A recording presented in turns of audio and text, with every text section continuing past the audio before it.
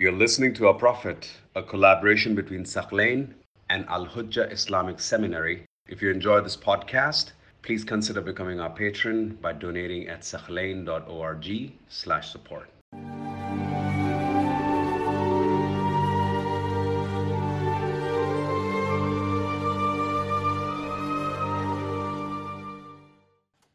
We continue our examination of the blessed biography of the greatest creation of Allah subhanahu wa ta'ala, the Holy Prophet Muhammad sallallahu alayhi wa alayhi. One thing to always keep in mind as we discuss the history, the legacy, and the biography of the Prophet sallallahu alayhi wa alayhi is that he is the most beloved creation of Allah. How many creations has Allah created? Trillions upon trillions. He is the best of all of them. He is the purest of all of them. He is indeed the greatest creation of Allah. Sometimes when we're reading the biography, it's important to remember that. You are gathered to discuss the history of the most beloved creation of Allah subhanahu wa ta'ala. That in itself is very significant and important. Previously, we examined the very important Sulh of Hudaybiyah, the Treaty of Hudaybiyah. We examined how this was a great victory for Islam and Muslims. Then we examined the letters of the Prophet ﷺ to various kings and emperors. In our discussion tonight, we will begin the discussion on Khaybar and the march to Khaybar.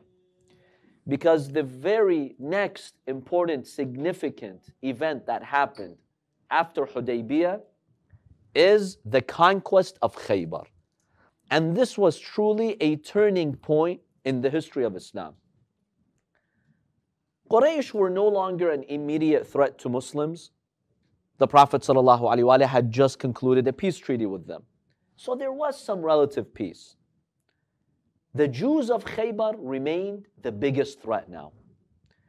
They were able to mobilize more than 10,000 strong fighters. In the fort of Khaybar, they had over 10,000 strong fighters. And they had the economic foundation and power to fund a very nasty war, a long war against Muslims. And they also logistically had strong forts to protect them. The Jews of Khaybar were a threat to Muslims because they had given refuge to the Jews who were expelled from Medina. If you remember from our previous years, we discussed Banu Qaynuqa', we discussed Banu Nadir. Due to their crimes and atrocities, the Prophet ﷺ did not kill them. He asked them to leave Medina. Many of them went where? To Khaybar. Because Khaybar was a very big stronghold for the Jews, many of them went there. Assalamu alaikum wa rahmatullah. Alaykum assalam wa rahmatullah. They went to Khaybar to settle over there. We also saw the evil role of the Khaybaris at the Battle of Al-Ahzab, the Battle of Khandaq. Who sparked the Battle of Khandaq? It was the Jews of Khaybar. They are the ones who sparked the battle. They went to the pagans of Mecca and Quraysh, even though the Jews are supposed to be monotheists, and the pagans are idol worshippers, and the Torah condemns idol worshipping and considers it a big crime that's even punishable by death. But because of their hatred for Islam, they went to Mecca, they mobilized the Qurayshis and the Meccans, and that's why the Battle of Ahzab happened. And we examined the details of this battle. So the Jews of Khaybar were a constant threat. Any moment, they can collaborate with various tribes, Assalamu alaikum, and they could make a surprise attack on Medina. They had the economic power to do that, and they had the manpower to do that. They also had a very powerful alliance with the powerful tribe of Ghatafan. The tribe of Ghatafan lived around Khaybar. They had a big alliance with them, and they were pagans. So now you have this big tribe that has more than 4,000 fighters. You're in alliance with them. So it was impossible, unwise for the Prophet ﷺ to just overlook this threat. You have to do something about these Khaybaris. They did not repent. They made it clear that any chance they get, they will strike Islam. And there was also the serious threat of the Khaybaris reaching out to Qaisar, the Caesar, and also Kisra, the Persian emperor, to fight the Prophet ﷺ. They had the skills to do that. And they had the evilness to do that. So all of this put Muslims at a big disadvantage. Muslims would be in the desert fighting, while the Jews in the forts of Khaybar would drain them slowly. That was their tactic, by the way. We stay in our forts. Our enemy fights from outside in a desert. They're not well equipped. We can handle a war for months, 6 months, a year.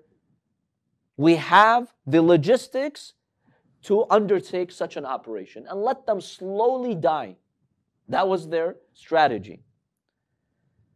So the Prophet ﷺ was aware that the Jews of Khaybar were planning to attack Muslims and put an end to Islam.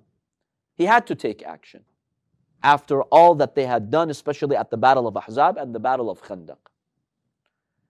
Now, where is Khaybar? Khaybar is an area that was about 3 days away from Medina. During those times, in the normal mode of transportation, it would take you 3 days. It's about 160 kilometers or 100 miles north of Medina. Khaybar, in the original Jewish language, means fort, because it is a series of forts.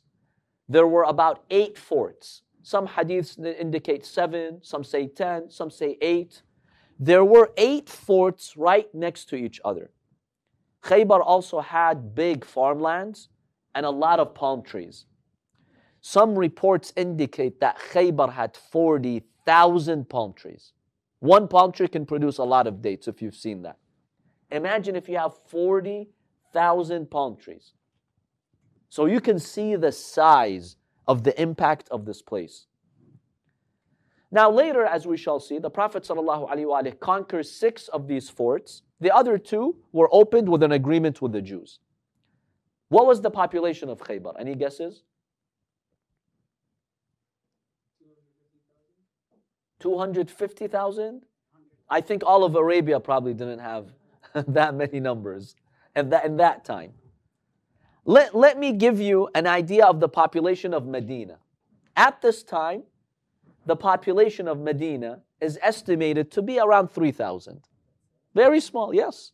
It's after the conquest of Mecca, Fatah Mecca, that Medina exploded with, so many citizens. But before Fatah Mecca, 3,000. You want to go far? 4,000 or 5,000.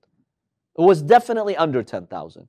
Remember at the Battle of Khandaq, there were 10,000 fighters outside of Medina.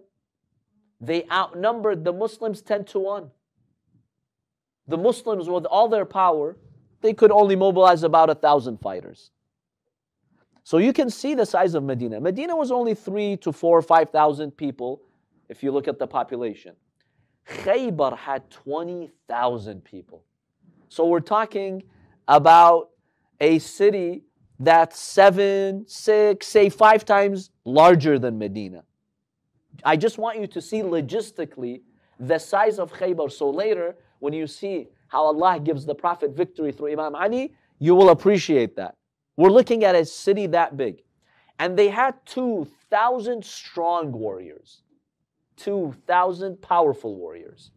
They had 10,000 fighters, more than 10,000 fighters. 2 of them were warriors. They were not just average fighters. They were well-experienced warriors. So when does the Prophet ﷺ decide to go to Khaybar? Muslims returned from Hudaybiyah in the month of Dhul Hijjah.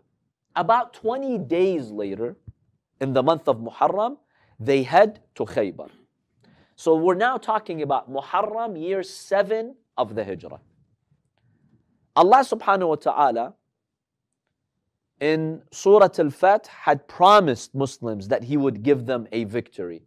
وَعَدَكُمُ اللَّهُ مَغَانِمَ كَثِيرَةً تَأْخُذُونَهَا فَجَعَلَ لَكُمْ هَذِهِ. Allah says He's promised you many gains. And He's promised you this specific one. He's given you this specific one. The tafsir of it is Khaybar. So the Prophet was promised from Allah subhanahu wa ta'ala that if you be patient and you're strong, Allah will give you Khaybar. So they arrived Khaybar. Just to give you a brief summary, we'll look at the details. And they placed the fort under siege. The siege lasts for a long time. Some reports indicate months. One narration from Ibn Abbas says 6 months the siege lasted on Khaybar. It's probably unlikely that it lasted that long, but many historians state it exceeded a month for sure. Maybe 2 months, maybe 3 months. Yes? So just as an information, isn't fighting in Muharram is forbidden? The Prophet wasn't fighting in Muharram. He was going there to ask the Jews of Khaybar to surrender. The fighting happened after Muharram. We shall see that it happened in the month of Safar. Some say in the month of Rabi' al-Awwal. So there was no fighting. The Prophet was just going there. He wanted to peacefully negotiate with them, with the Jews of Khaybar. That was the plan.